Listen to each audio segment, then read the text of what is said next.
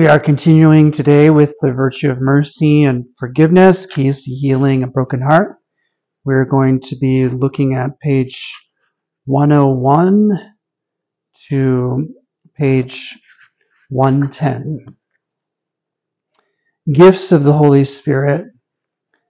The 7 gifts of the Holy Spirit, i.e. wisdom, knowledge, understanding, counsel, fortitude, piety, and fear, in Isaiah chapter 11, 1 through 4, are distinguished from both the Beatitudes and the virtues because the gifts are given through the Holy Spirit by divine inspiration, which indicates a movement from the outside.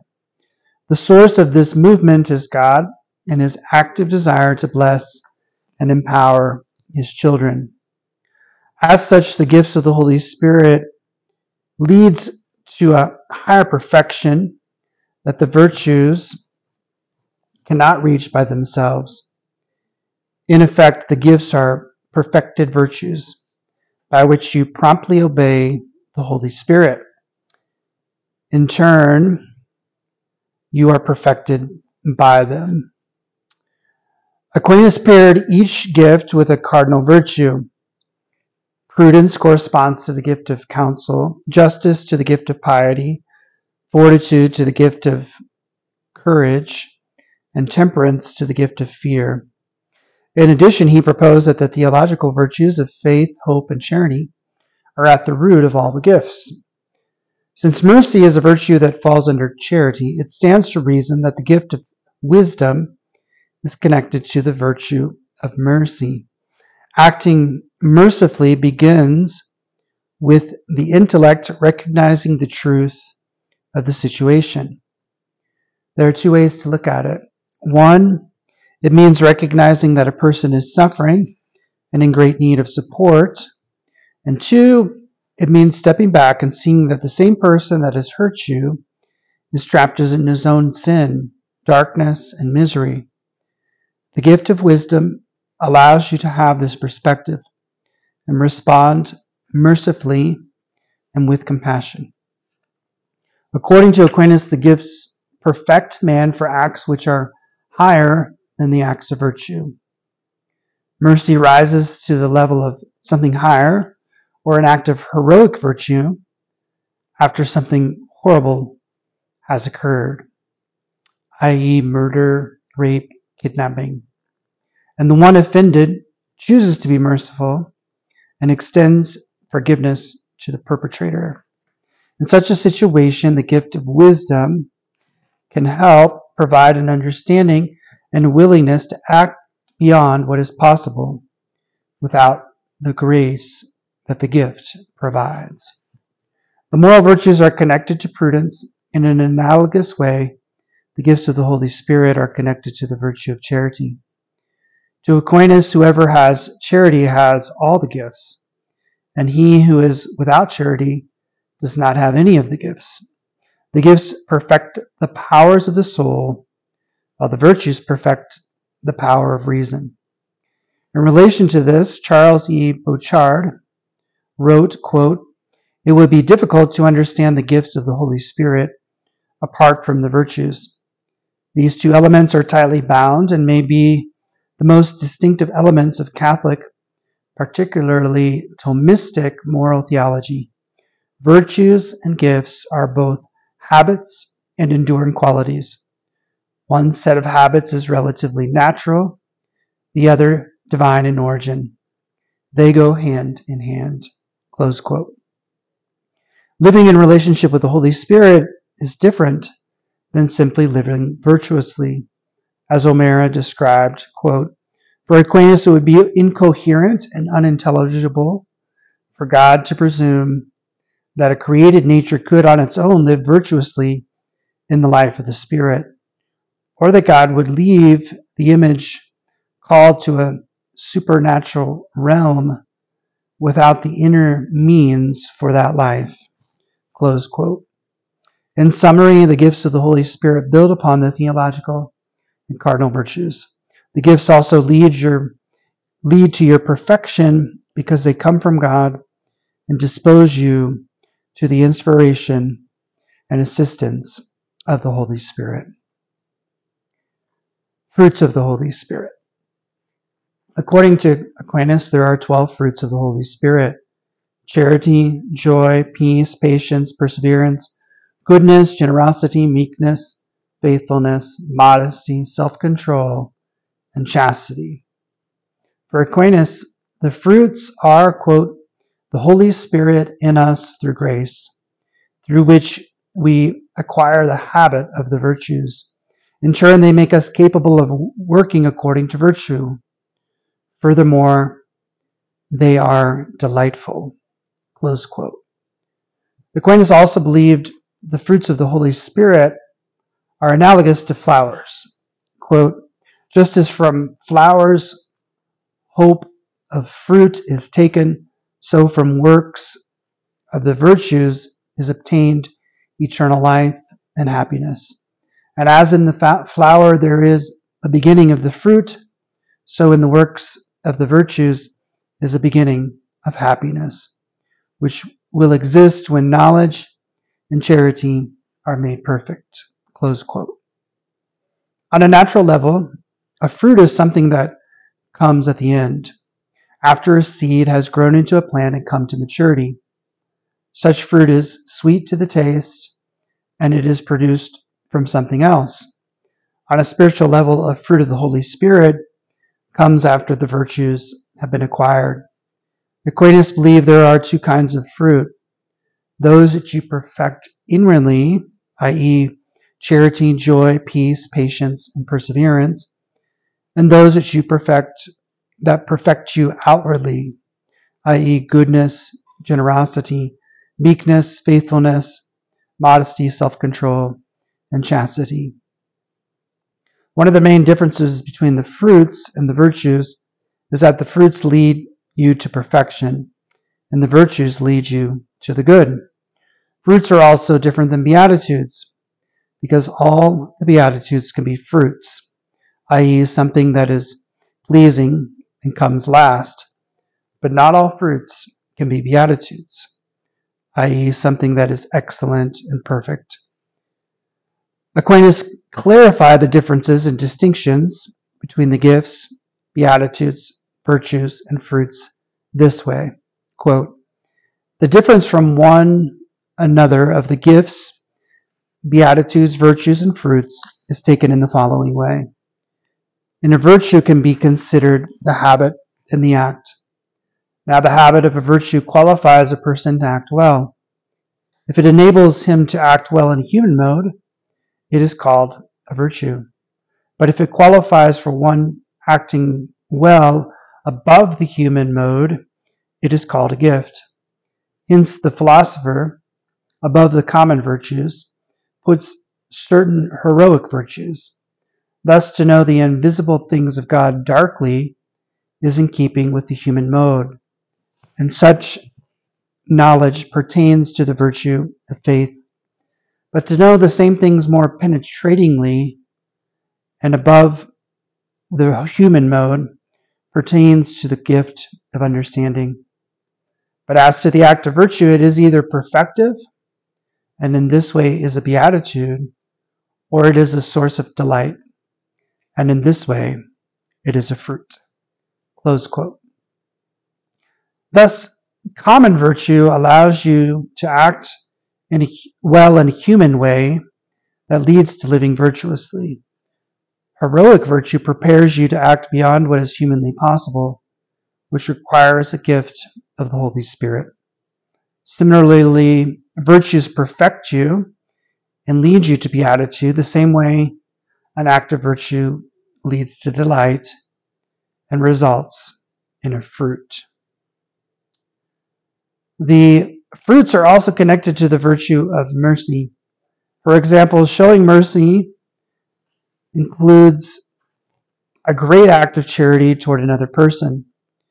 Being merciful may require patience, especially if the other person does not respond graciously when he is shown mercy. Perseverance can help you not to be disturbed if the other person does not change immediately. Peace also helps you remain calm during an emotionally challenging situation, especially when a great wrong was done. Therefore, the fruits of the Holy Spirit help make practicing the virtue of mercy more possible. In summary, Aquinas has a rich and important virtue theory, and it is complemented by and raised to a new level when his understanding of beatitude, the Beatitudes, and the gifts and the fruits of the Holy Spirit are taken into consideration. Renewal of Thomas Aquinas' moral theology, Surveys Pinckaers. Shortly after Aquinas' death in 1274, in the late Middle Ages, change took place as the Franciscans began to emphasize equally both the will and the intellect. The work of William of Ockham, 1287 to 1347, led to nominalism, which rejected the idea of universals and the Platonic idea of essences. According to the nominalists, only individual reality exists as opposed to universal truths. Along with this was the idea that freedom precedes reason and will and is tied solely to self-determination rather than being grounded in what is good and true. In this system, the idea of a natural inclination to happiness was also rejected as something that could be freely chosen or not chosen. From this came the de-emphasizing of the concepts of virtue and habitus, which meant that instead of seeing virtue and habitus as essential and foundational for a coherent understanding of morality, they were seen as tendencies of which freedom could make us of or not at will. With this came the idea that God was totally free and that he was not regulated by reason, also known as divine voluntarism. Therefore, God could choose to go against the Ten Commandments if he desired to. Moreover, he could also choose to change a commandment if he so desired. And so natural law, which is built upon the idea of natural reason and basic human goods that are universal to all men, was dismissed. Likewise, in the schema, the will of God became arbitrary and was no longer tied to who God was and how God made humanity. Lastly, the highest law became obedience to obligation, such that the law was often divorced from charity toward your neighbor or toward God. Ultimately, quote, obligation became the very essence of morality, close quote. After this nominalistic turn, a series of separations began to take place.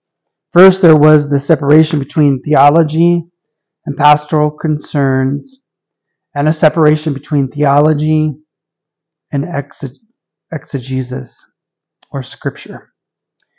Later, moral theology was simplified and sterilized, as Aquinas' treatise on beatitude was often admitted, along with his treatise on the gifts of the Holy Spirit.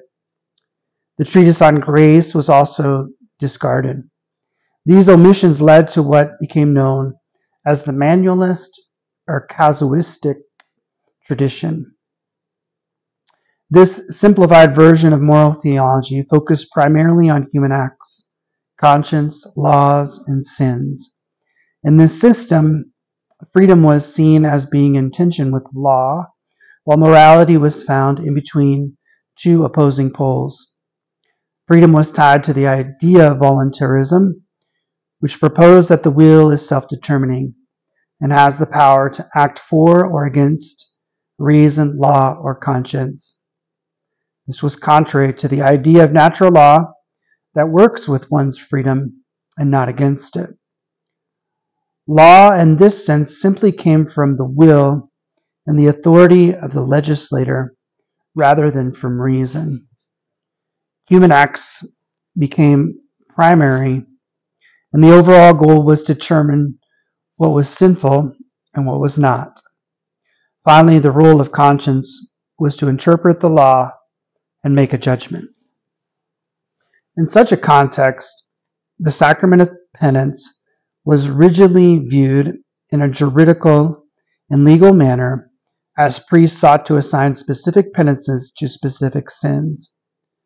The culmination of this movement was the idea of probabilism, which proposed that if a recognized ethicist held that a given action was probable, you could follow that action even if the contrary position had a greater probability.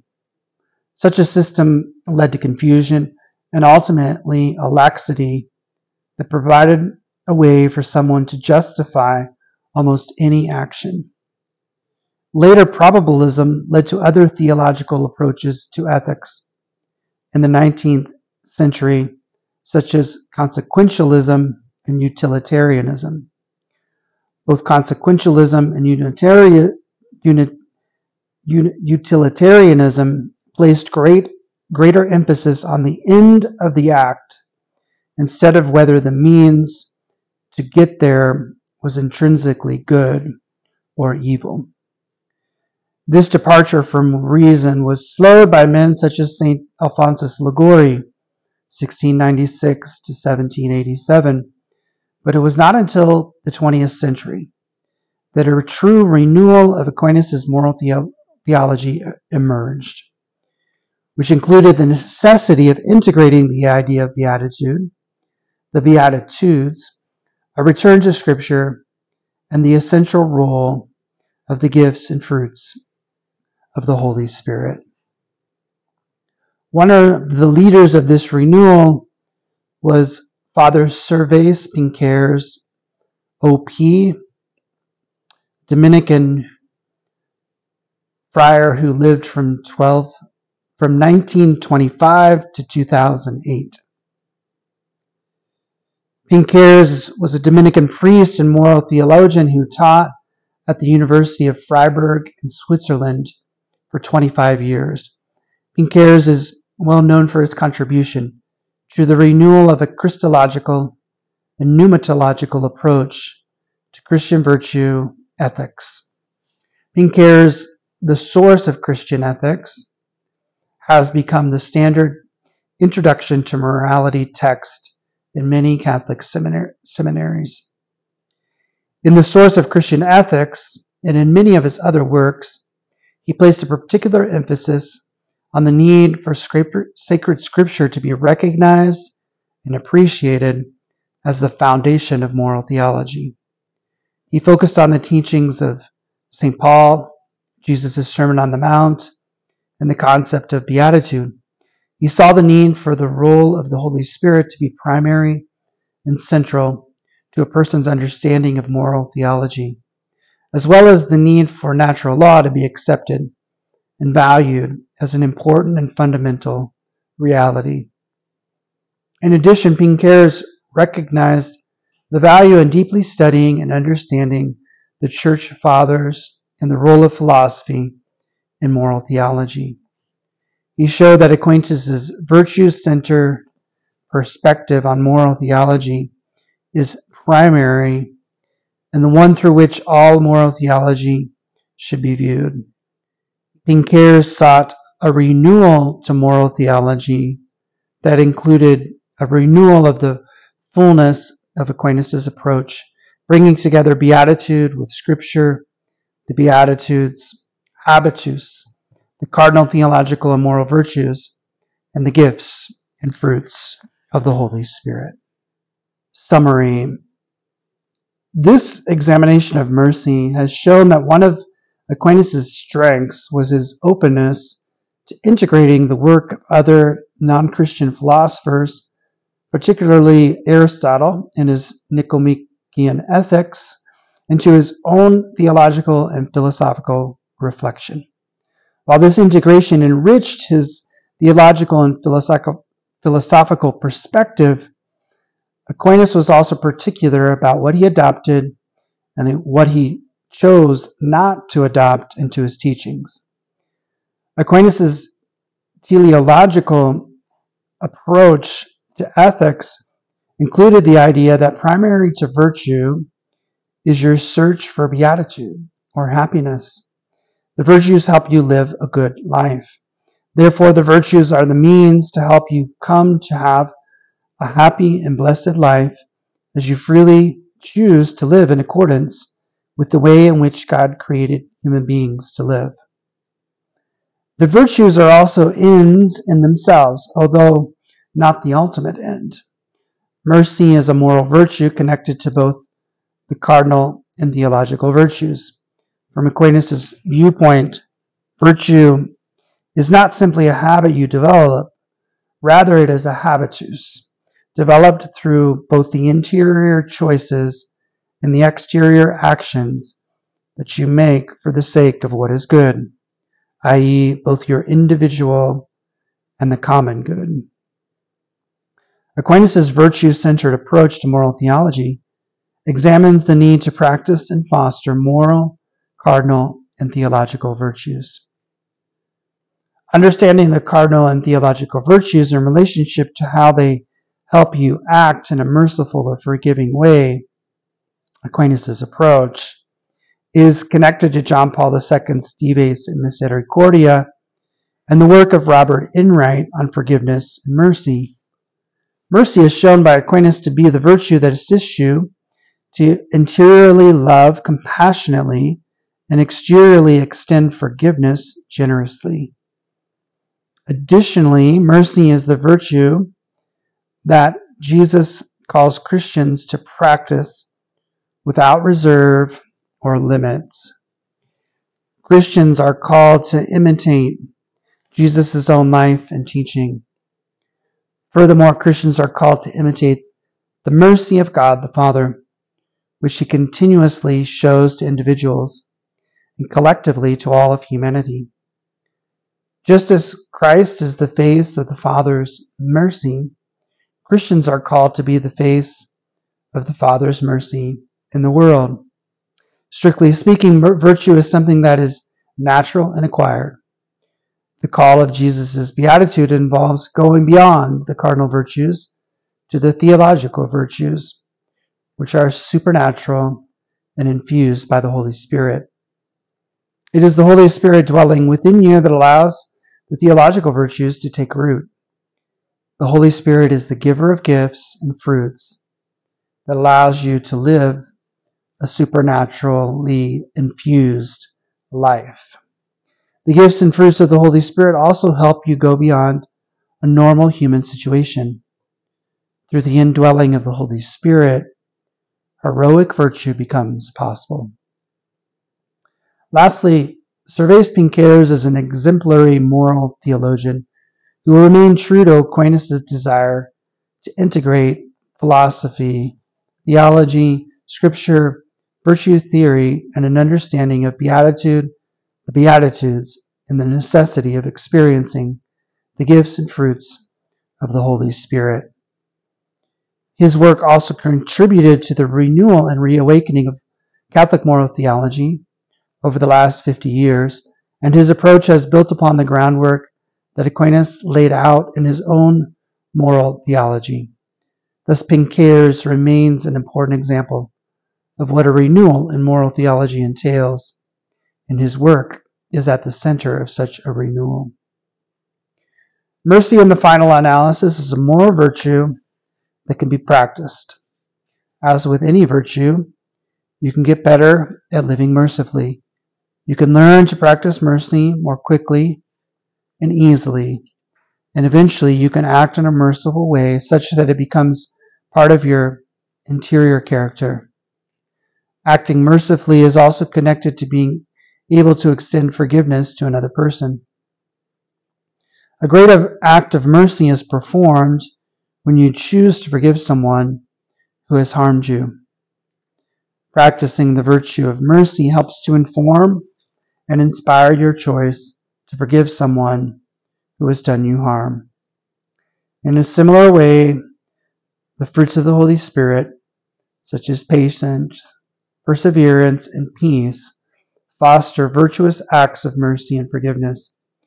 Learning how, growing in, and practicing the virtue of mercy is at the heart of what it means to live the Christian life. In fact, a true Christian is characterized as a person who freely and consistently shows merciful love to others and themselves.